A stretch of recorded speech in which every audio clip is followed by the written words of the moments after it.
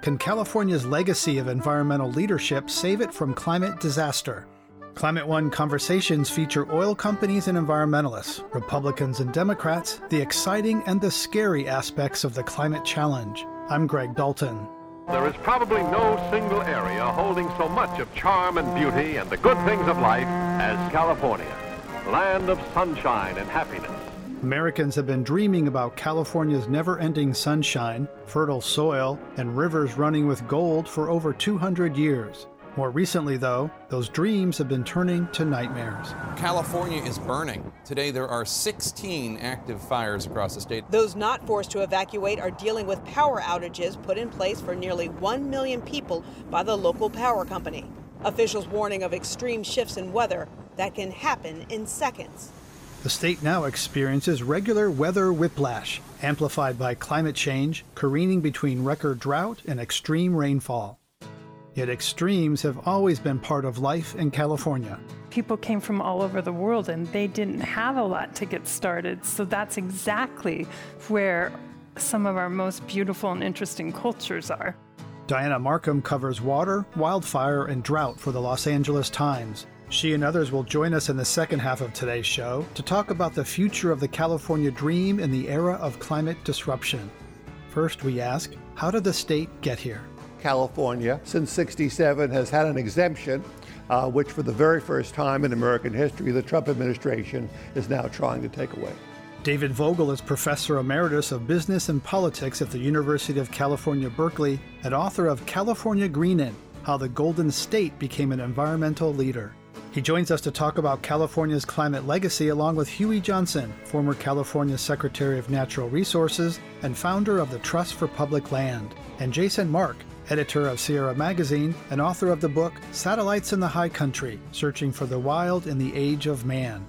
We begin with David Vogel listing some of the environmental measures first adopted in California that have since radiated around the country. Well, it was the first unit in the United States to regulate automobile emissions, which began in California and then became national and spread to other states.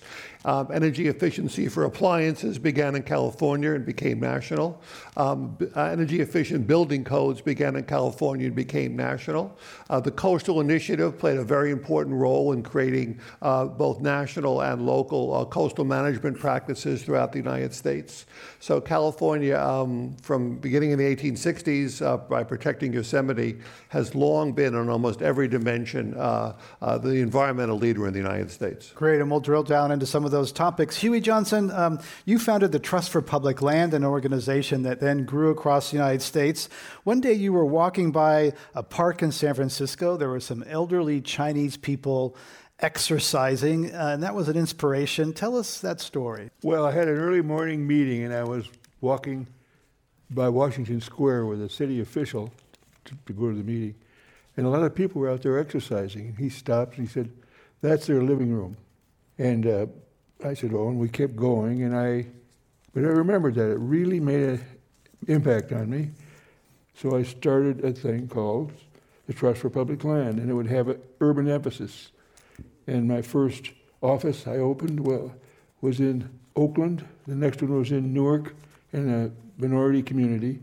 And we went around and had great success. We went to the banks and the savings and loans companies and said, "You've got all these properties you're foreclosed on in these areas. If you give them to us, we can give you a tax credit. Otherwise, you're never going to get anything from them." So we got a whole bunch of properties and established community gardens, schools, housing, a lot of things. The first property we bought when I started Trust for Public Land was out at Point Reyes. The next one was a huge canyon in LA.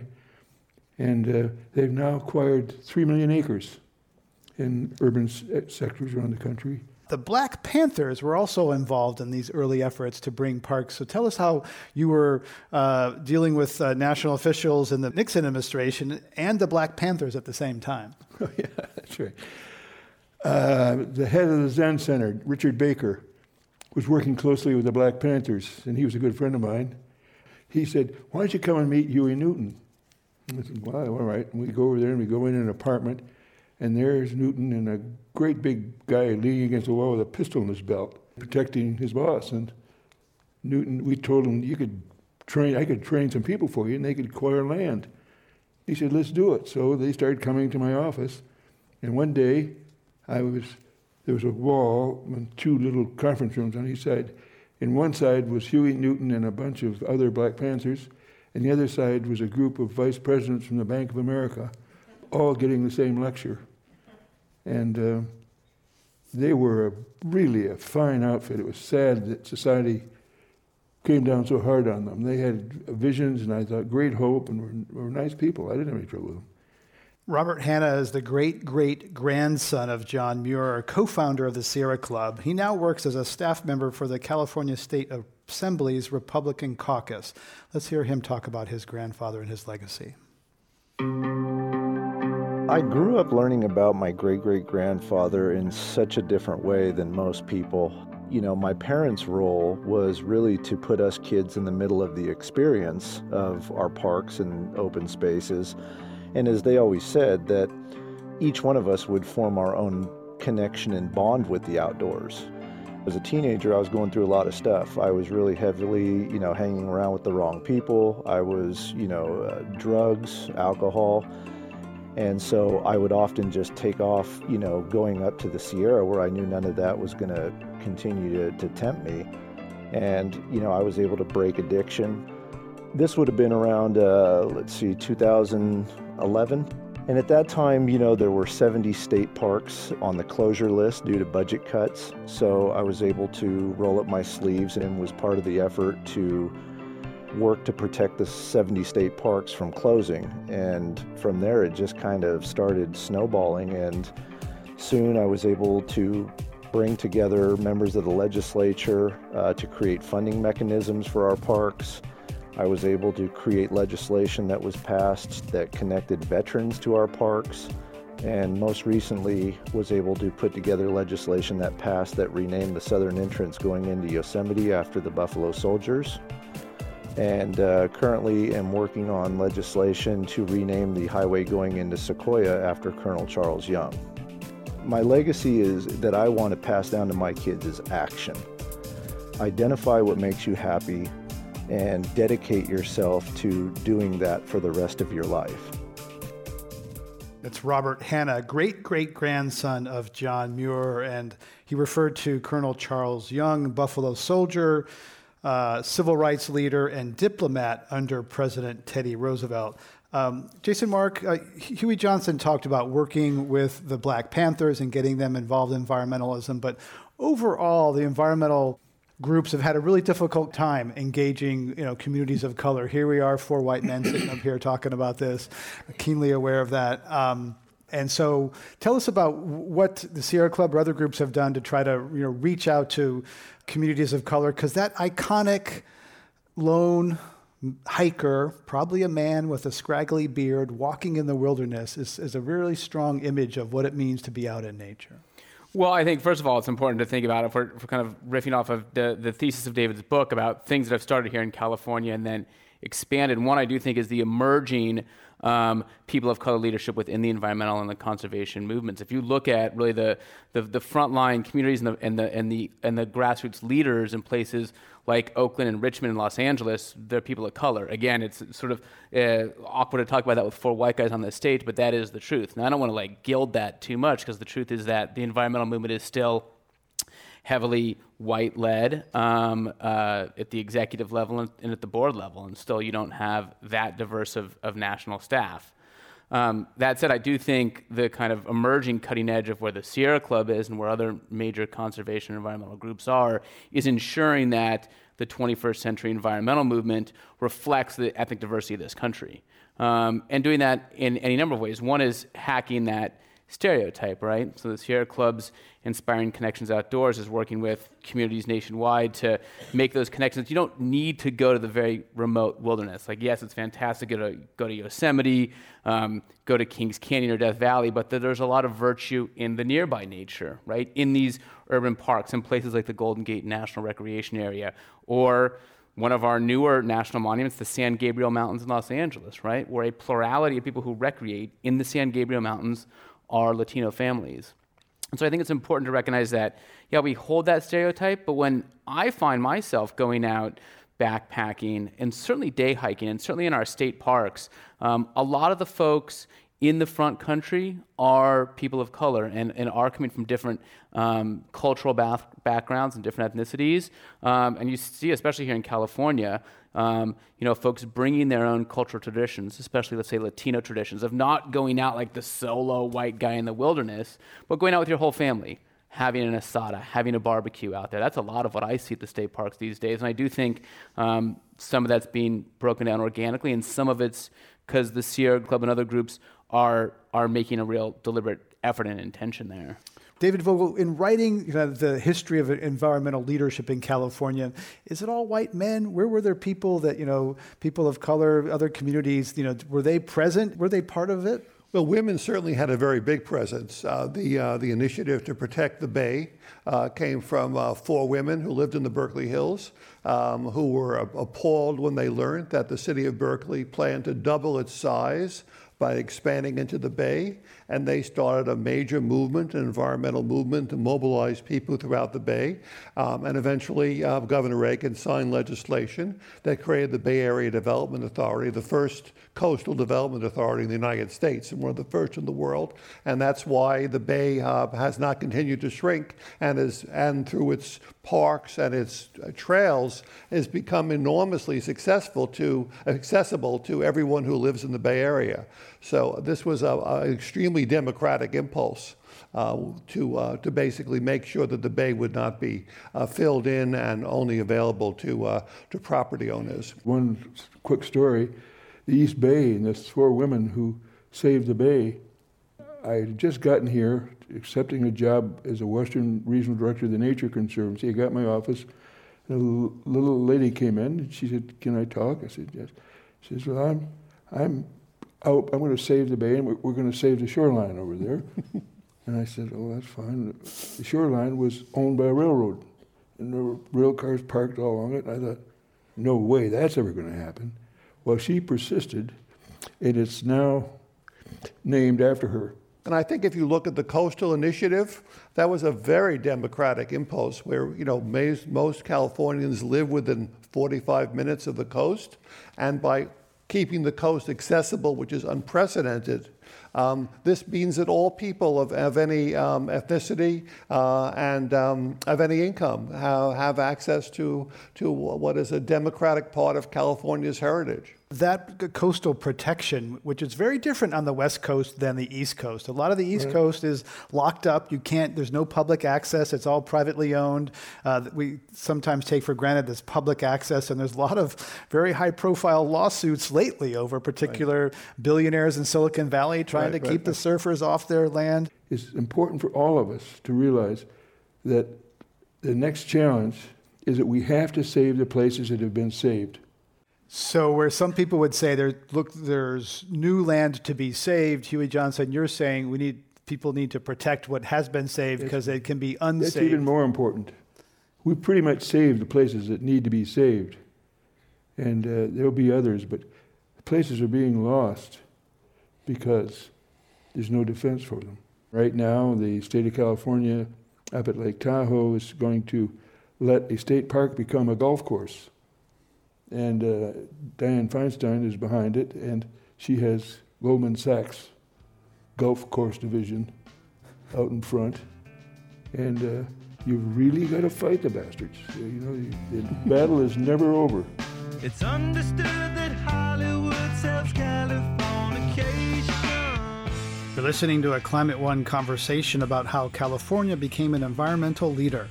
Coming up, more about the state's current climate crises, including the critical role of water. There were people whose wells were growing dry, and there was no civic organization, responsible, no government organization, because it's your own well. I don't think anybody official understood how much suffering was out there. That's up next when Climate One continues. This is Climate One. I'm Greg Dalton, and we're talking about California's climate legacy with David Vogel, author of California Greenin', How the Golden State Became an Environmental Leader, Huey Johnson, former California Secretary of Natural Resources, and Jason Mark, editor of Sierra Magazine. One of the keys to California's environmental leadership was its sometimes tense love affair with the automobile. That relationship played out nowhere more vividly than in the city of Los Angeles, as David Vogel explains.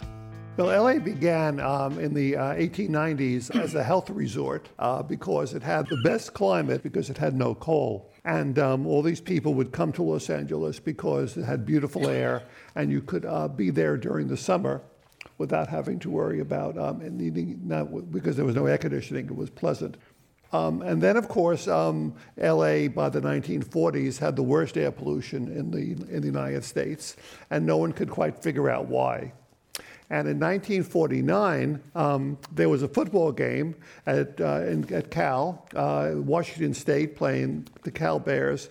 And during that day of the game, people along the route of the cars began to experience the same kind of tearing and coughing that characterized smog alerts in Los Angeles. And that was the first inclination, the first idea that cars could be a major source of air pollution. And that started a trajectory. There needed to be more research, et cetera. And by the early 60s, California, understanding that cars uniquely were the major source of pollution in Los Angeles and in California, enacted the country's first automobile emission standards. At one point, the industry tried to argue that, well, it's not cars, it's something about LA that causes the pollution, right? It's not our cars, it's LA's problem. Yeah, and then they argued this is only a California problem. So that was okay. Then it became national, and when New York began to establish its own automobile emission standards, the industry panicked. And they said, okay, we want federal standards.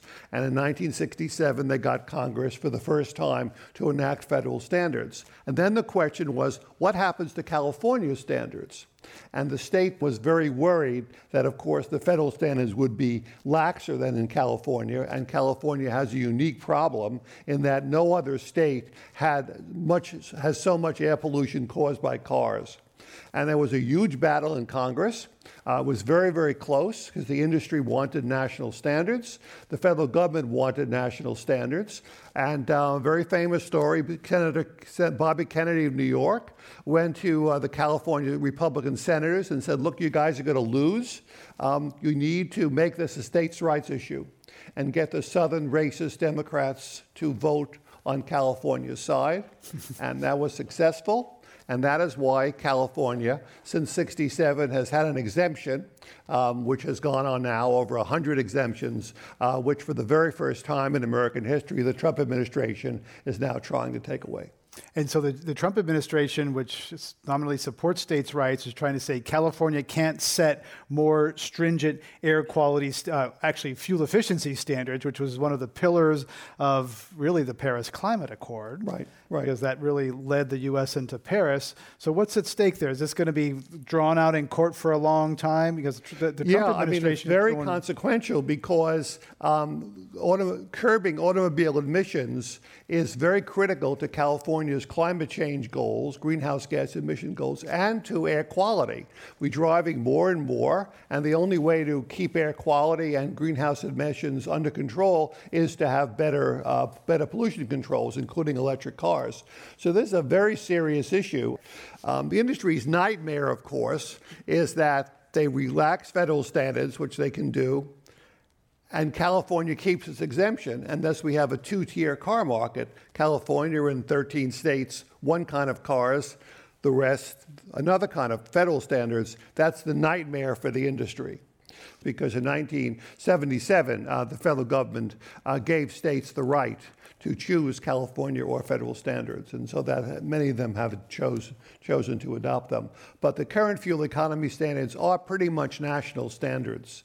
A compromise worked out with the Obama administration, and so having dual standards would be a big, big deal. You know, one industry we didn't mention, we got to mention, is the organic agriculture industry, which certainly I think is based here and born here out of California. You think about the sort of good food movement sparked by Alice Waters and then folks like Michael Pollan. I mean, Michael Pollan's got East Coast roots, and the good food movement came out of other places. But Earthbound Farms started. Yeah, our food and agriculture industry and the landscape of what that looks like, and the sort of cultural player, if not a huge market player, but the cultural player and the cultural force of the organic movement, that started here in California and has spread to the whole country. Yeah, so culture out of Hollywood, culture out of Silicon Valley, food for sure. Jason, Mark, tell us, there's been some suits lately where counties in California have tried to sue the oil company, saying you're at fault for selling oil that is causing our shores to erode and causing climate change. Yeah, so this is, I think, probably right now among the sharpest points of the spear in terms of the kind of grassroots climate movement is now 13 different cities and counties across the U.S. and one state, Rhode Island, have now sued the major oil companies and coal and gas companies, big oil. And those suits started here in California. Now, again, that's since spread. You've got lawsuits from 3 Colorado jurisdictions, King County, Washington, City of Baltimore, and State of Rhode Island. Now, some of those suits have gotten tossed out. The suit from San Francisco and Oakland that was in federal court was tossed out, and the New York City suit, also in federal court, was tossed out. But you still have all these state suits, and I think these towns and counties are very much committed to push these as far as they can. And while it is sort of an issue of numbers, it is important for, I think, more cities to sign on to these suits. Will present more of a threat to the major carbon polluters.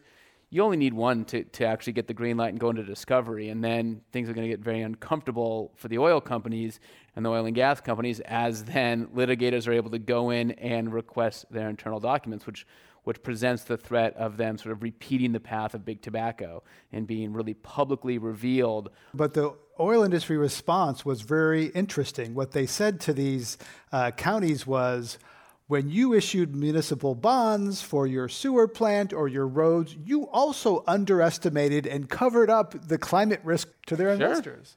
A lot of people are hiding climate risk. The insurance industry is hiding climate risk. Every real estate agent in Miami Beach is hiding climate risk. These things are going to come to a head when the horizon of the 30-year mortgage starts to run up against very serious flooding and sea level rise. And some of that property is here in California, though I think the East Coast is probably in bigger trouble on that. David Vogel, there are a lot of examples in your book where business was pursuing self-interest, or the railroads wanted forests to be preserved for one reason or another. What are some examples where business got out in front and saw something happening and kind of, rather than there's sort of the rear guard defense, but are there examples where business got out in front of a change rather than waiting for it?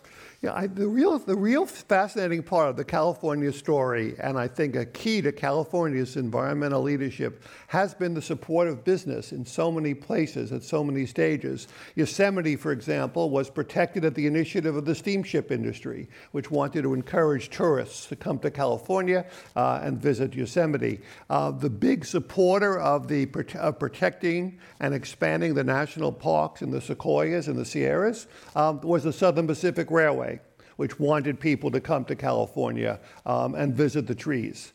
The drive to curb automobile emissions in LA was driven by the Los Angeles real estate community, which feared that unless air quality improved, people wouldn't continue to go to LA and their whole business model would end. The drive to get rid of oil drilling off the beaches of Southern California was driven by Southern California real estate tourist developers who wanted that to be a pleasant area.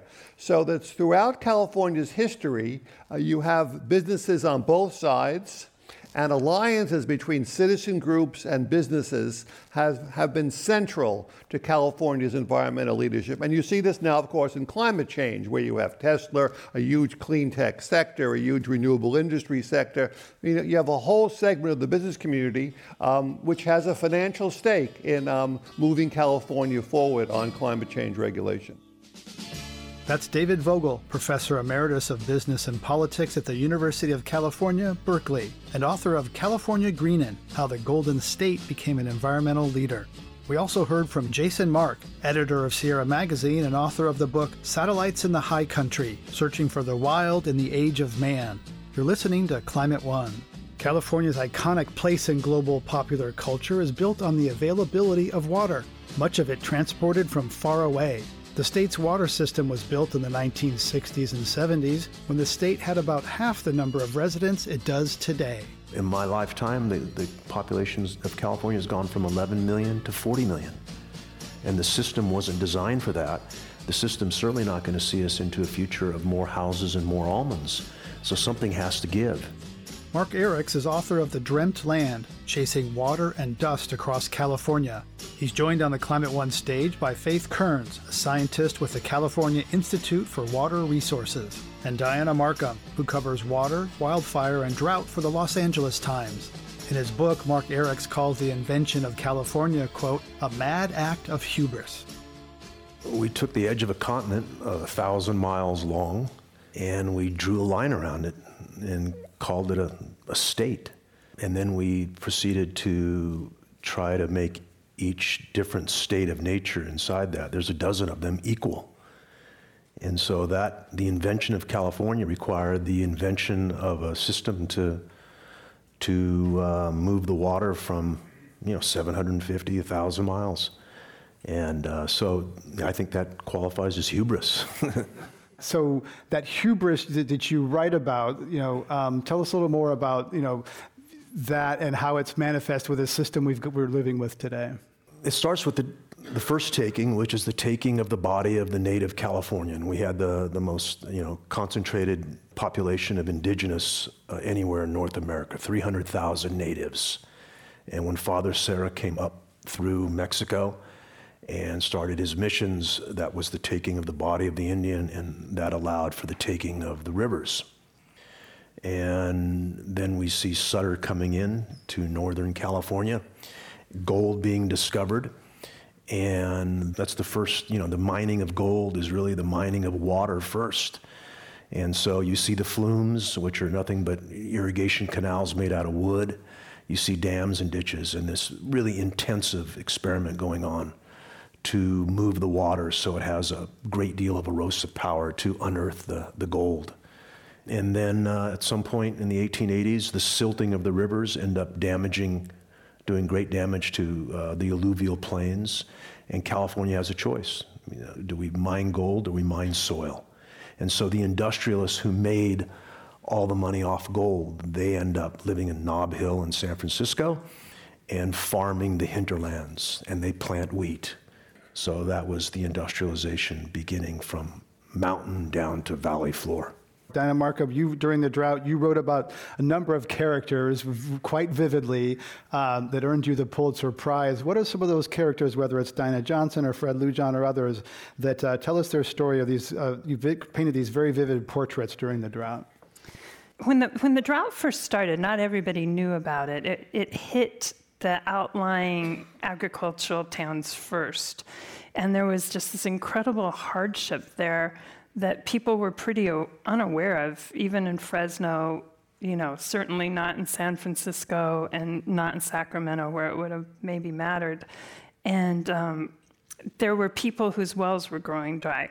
There was no civic organization, responsible, no government organization, because it's your own well. So they would call and there was nothing to be done, but people didn't, I don't think anybody official understood how much suffering was out there. And then this one woman's well went dry. And she started thinking, well, I wonder how many other people's wells are dry. So she started going on these, roads that nobody drives, out to the mobile homes, out to the places that are really off the beaten track. And she found out all these people that didn't have water. And then she thought, well, as long as I'm counting, I'll bring them some water. So then in their little local paper, she had them put a notice with her phone number and her address, and said she was doing this in case anybody wanted to bring water. And the next day she came out to her house, and her whole backyard and her garage was just full of pallets of water, because people knew how bad it was. So that kind of sticks with me. And then after the drought left the Central Valley and kind of moved on to the rest of California, I moved on to another project where a photographer named Rob Gothi and we just drove around California with no particular plan, kind of doing this Tumblr thing, just live, to see how much the rest of California was aware of what was going on, which was then the nucleus of it. And it had hit everywhere, and there were just these random stories that even now are just kind of burned into my mind. Like, we're driving down the road and we see this old man with a bucket of water watering his rose bushes. And it was a rose that his wife, who had died, had planted, and he was trying to keep it alive during the drought. So he would wash his dishes, and then he would use the leftover water to water this rose that meant so much to him. And the stories just kept piling up. All these people that were making these tremendous personal sacrifices and using hardly any water. And at the same time, like, that's not going to make a difference, right? All of the people that you're writing about are the ones that could maybe possibly change things, but there's these other people making these just horrible choices. And we'll get into that. There's a huge users of water and the small users of waters, and there's a disparity in water, like there is a lot of other things, wealth and power in our state and country. But I think there's also that, there is sort of a rural small town thing that you take care of each other. So, if you're living by Lake Orville, which is one of our lakes that provides a lot of water for California, and you're watching the boats on dry land, and you're watching it drop, and that's the water people drink, then you start throwing in and doing your part, Faith Kearns, let's bring climate into this conversation. How much is climate contributing to these, the stress? Mark Erics has said that it's kind of crazy to build California the way it was in a certain period. Now climate is kind of making that equation different. How's it changing the water equation? I think we have a growing sense that particularly our water infrastructure was built for a very different time when there was a lot more water coming down, and particularly snow, so precipitation in general. And so what we're seeing is that as temperatures warm, which every year over the past many years has been the warmest year on record and then the warmest year on record, that the way that we've built our water infrastructure to essentially have these large dams that capture snow melt and are intended to do that gradually over the course of the dry summer, the dry season in California, is really challenging when more of that precipitation is falling as rain. And so what we saw in 2016 when we had a particularly rainy year that kind of ended the drought was that, we ended up with an emergency at Oroville, right? Because there's too much water. And so things are... This was a dam that almost burst, yeah. Yeah, I mean, there were a lot of other things going on there, but it does challenge our basic ability to kind of think about water in the way that we've always thought about it.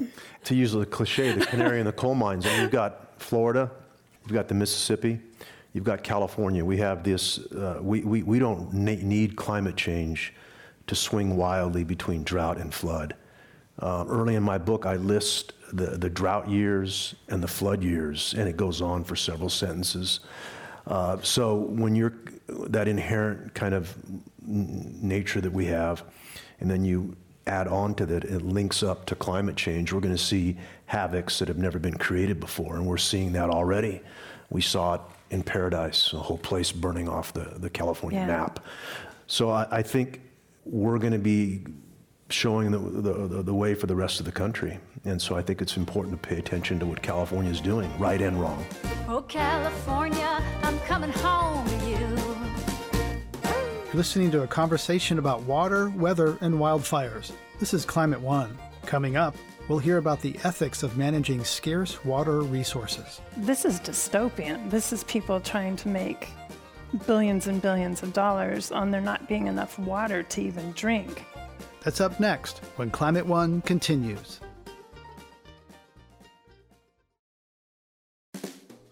This is Climate One. I'm Greg Dalton, and we're talking about water use in the West with Diana Markham of the Los Angeles Times, Faith Kearns of the California Institute of Water Resources, and Mark Erics, author of The Dreamt Land, Chasing Water and Dust Across California.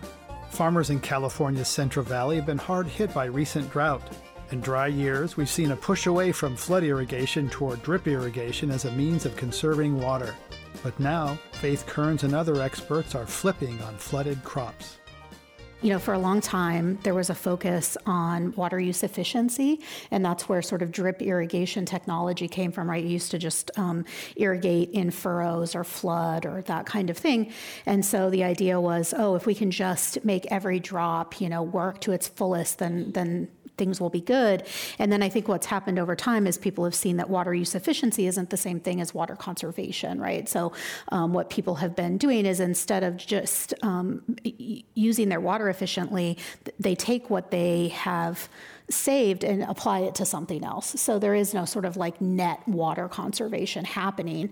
And then the other thing that's sort of come up in the last few years is just related to, again, and Mark has written extensively about groundwater withdrawal and subsidence, which is, land sinking in the Central Valley, and the fact that drip irrigation is so efficient that it doesn't help us to recharge groundwater in any way. Yeah. And so now what you're seeing is people making a move back towards studying how flood irrigation, back to the beginning, sort of full circle, can be used as a groundwater recharge tool. Mark, Eric, this sounds crazy because we've done conversations here about kind of shaming farmers for flooding and saying, no, spend money to drip and now we're going to go back to flooding. That's just... There's this paradox of drip. The farmer, his yields are so much higher with drip that he takes those lines and he goes uphill now where farming never was. And then he's taking up land that is so poor that it wasn't even for pasturage. But because the drip can deliver a precise dose of water and chemical to a root zone, you don't need good earth. So they're farming. If you look at the footprint of agriculture in the Central Valley, it's gone from the primo alluvial plain soil. That was when the rivers were first taken, turned into canals. And then when the advent of the turbine pump came in 1920, the year my grandfather arrived here, then you started seeing the extraction of the aquifer, and you started seeing the footprint of agriculture go from prime land to not so prime. And now with drip, we're actually farming millions of acres of poor land. And this is the land that will probably come out of development when the groundwater regulation law goes into full effect. So are you saying that's a good thing or a bad thing in terms of, it's making water go further and it's getting food off of land that didn't previously produce food? Well, when the resource is finite, then you have to make choices. And so in the San Joaquin Valley, they're going to have to choose which land deserves that water. And you will see in the San Joaquin Valley, there's 6 million acres of farmland. It'll probably go down to 4.5 because they've decided to idle the land that an argument can be made, a strong argument, should have never been farmed in the first place. It's alfalfa, it's Holsteins. We need to find a place other than California where cows are truly happy, because our land and water is too valuable for Holsteins. California has abundant water this year, but some investors are betting that water constraints in the future will drive prices upward. Ry Rivard covers water and power for The Voice of San Diego. He's reported on land and water rights purchases in Southern California that suggest speculation by some unusual investors. Over the past several years, a company called Renewable Resources Group has bought land in the Imperial Valley. In one case, it resold land within a couple of years for about double the price to the Metropolitan Water District of Southern California, which provides water to nearly 20 million people. We talked to Ry Rivard about what these secretive deals worth hundreds of millions of dollars might mean for the future of California water. If you look at the Imperial Valley in particular, it's really desert. The only reason it's a big farming area is because they diverted the Colorado River into their valley. Renewable Resources Group is this Los Angeles-based company that does water, land, and energy development. Renewable came in working with Harvard as the sort of silent partner, the Harvard Foundation, and bought a bunch of land. They knew that people were interested in the water that came with this land. We're talking, multi-million-dollar deals for thousands, tens of thousands of acres of land. So much of water in California, so a lot of this water trading happens beneath the radar. There could be other companies that we don't even know about. There's so little fresh water in the world. Some of it's getting polluted. Some of it's being rearranged by climate change in unpredictable ways. So betting on making money from water is a good bet. As water becomes scarcer, I think we really need to start paying more attention to who these people are, who these actors are, who these lobbyists and officials, many of them unelected, are, and who these companies are. And if we don't, I think we could find ourselves subject to prices and situations and scarcity, real or artificial, that we could have prevented or dealt with or anticipated if we'd just been paying more attention. That was Roy Rivard from the Voice of San Diego. Faith Kearns, water markets are controversial, but water is unique in some respects as both a commodity, and the UN has declared a human right to water, so it's both a right and a commodity. Your take there on sort of, investing, is that necessarily bad to be trading water rights?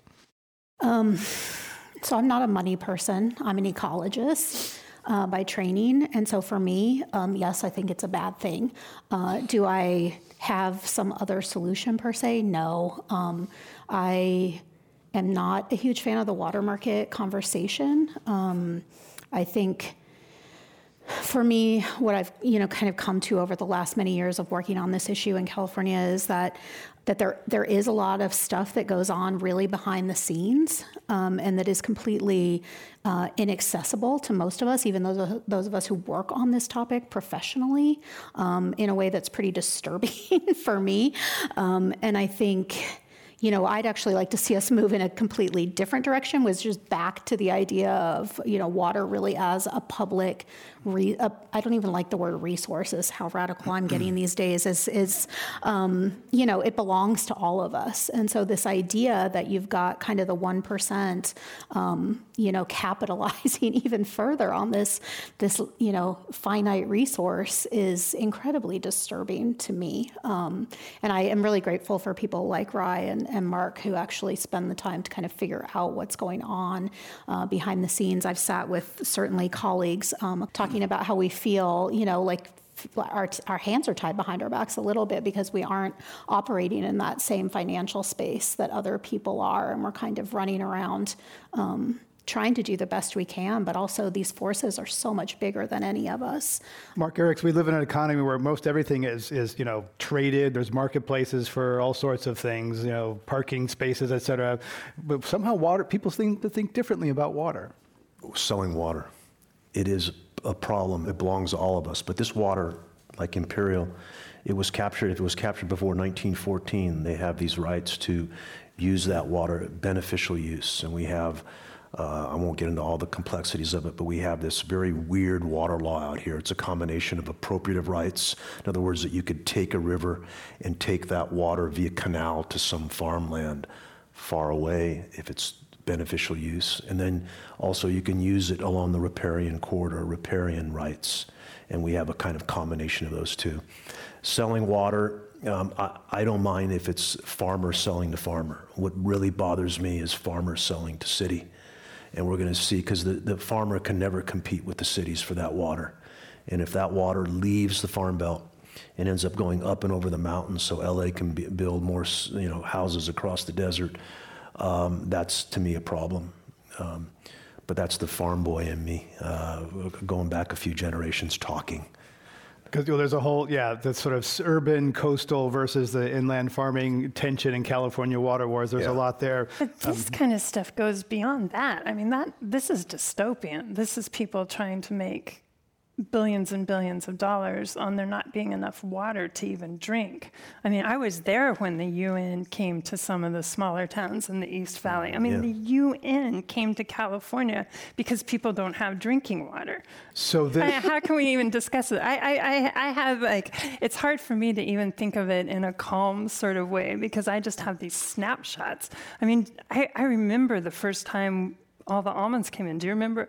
We were having dinner and we were both exhausted because we'd both been covering drought forever.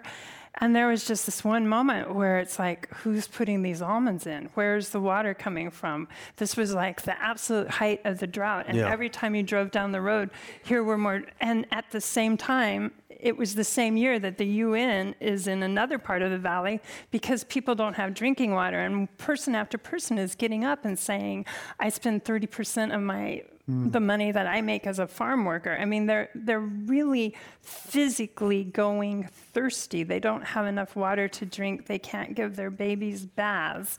And in the same time, you've got these backroom deals that you're tracking down. Yeah. I mean, the water became a means by which the valley became one of the most unequal places in the world.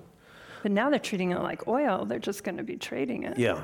So that's something that we have to confront. How those trades happen. Are you allowed to sell to urban at some, already so there's a farmer named Vidovich. He's not really a farmer, he's a developer from Silicon Valley who's come up and over the mountain to the San Joaquin Valley, and he's buying up all this farmland. But he doesn't care much about the farmland. He's farming temporarily. It's the water. And he's already sold a chunk of it for $75 million to the folks in Mojave so they can continue to grow. I don't want to date myself, but in my lifetime, the population of California has gone from 11 million to 40 million. And the system wasn't designed for that. The system's certainly not going to see us into a future of more houses and more almonds. So something has to give. And the system is cracking, and that's what I basically do in my book. I go inside those cracks, both historical and present, big farmers, small, and try to figure out, how did we get to this madness, and where is this madness taking us? Diana, you covered the Rim Fire, and you said you were changed forever. And also like to give you a little more space to talk about the emotional impact of the joy of this wet year and the beauty, but knowing it won't last. Yeah. When I was covering the drought, and I'd been seeing all of these traumas, and I'd also been seeing all this resilience and hope and the best of humanity. So it was moving on all levels. And then I think probably about when I was as tired as I thought I could be, the Rim Fire broke out, which, now we've been through Paradise. Yeah. But I think what was scary about the Rim Fire, even at the time, was that I knew Paradise was coming. Yeah. So we were in a little town where you could see it. It's right on the edge of Yosemite. And every night, this cloud, fires, they create their own weather, and this cloud comes up, and inside the cloud, there's lightning that starts more fires. You can explain it better than I can probably, but the bottom line is it is just hellishly scary.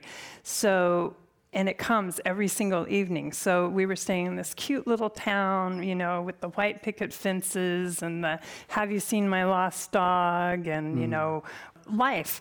Life is all around you. There's geraniums in the flower box. It's there.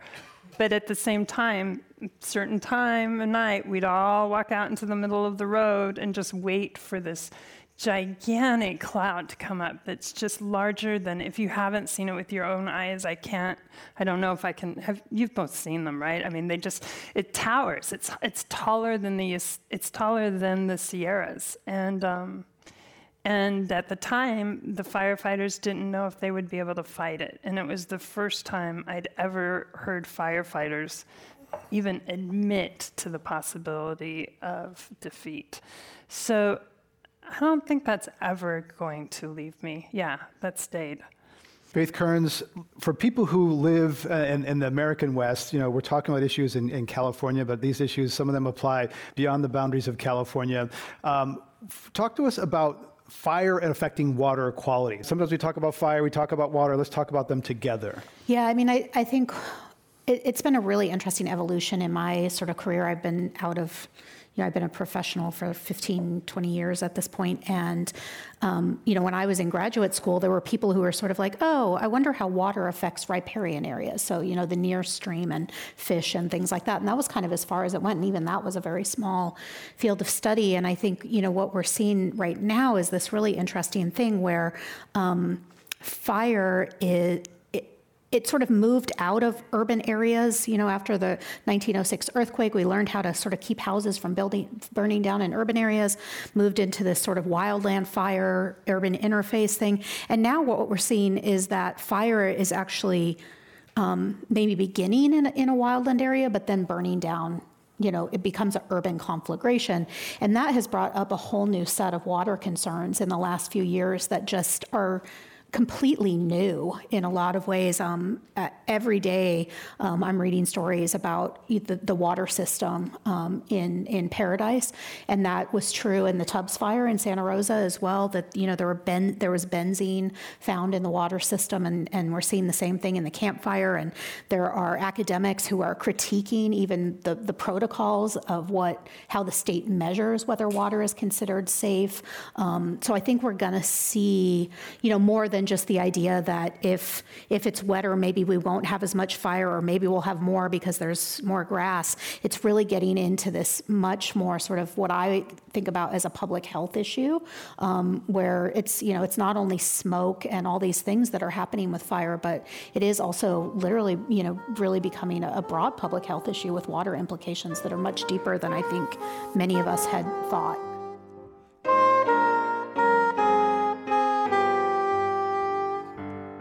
You've been listening to Climate One. We've been talking about California's climate legacy and water woes with Faith Kearns, a scientist with the California Institute for Water Resources, Diana Markham of the Los Angeles Times, and Mark Eriks, author of The Dreamt Land, Chasing Water and Dust Across California.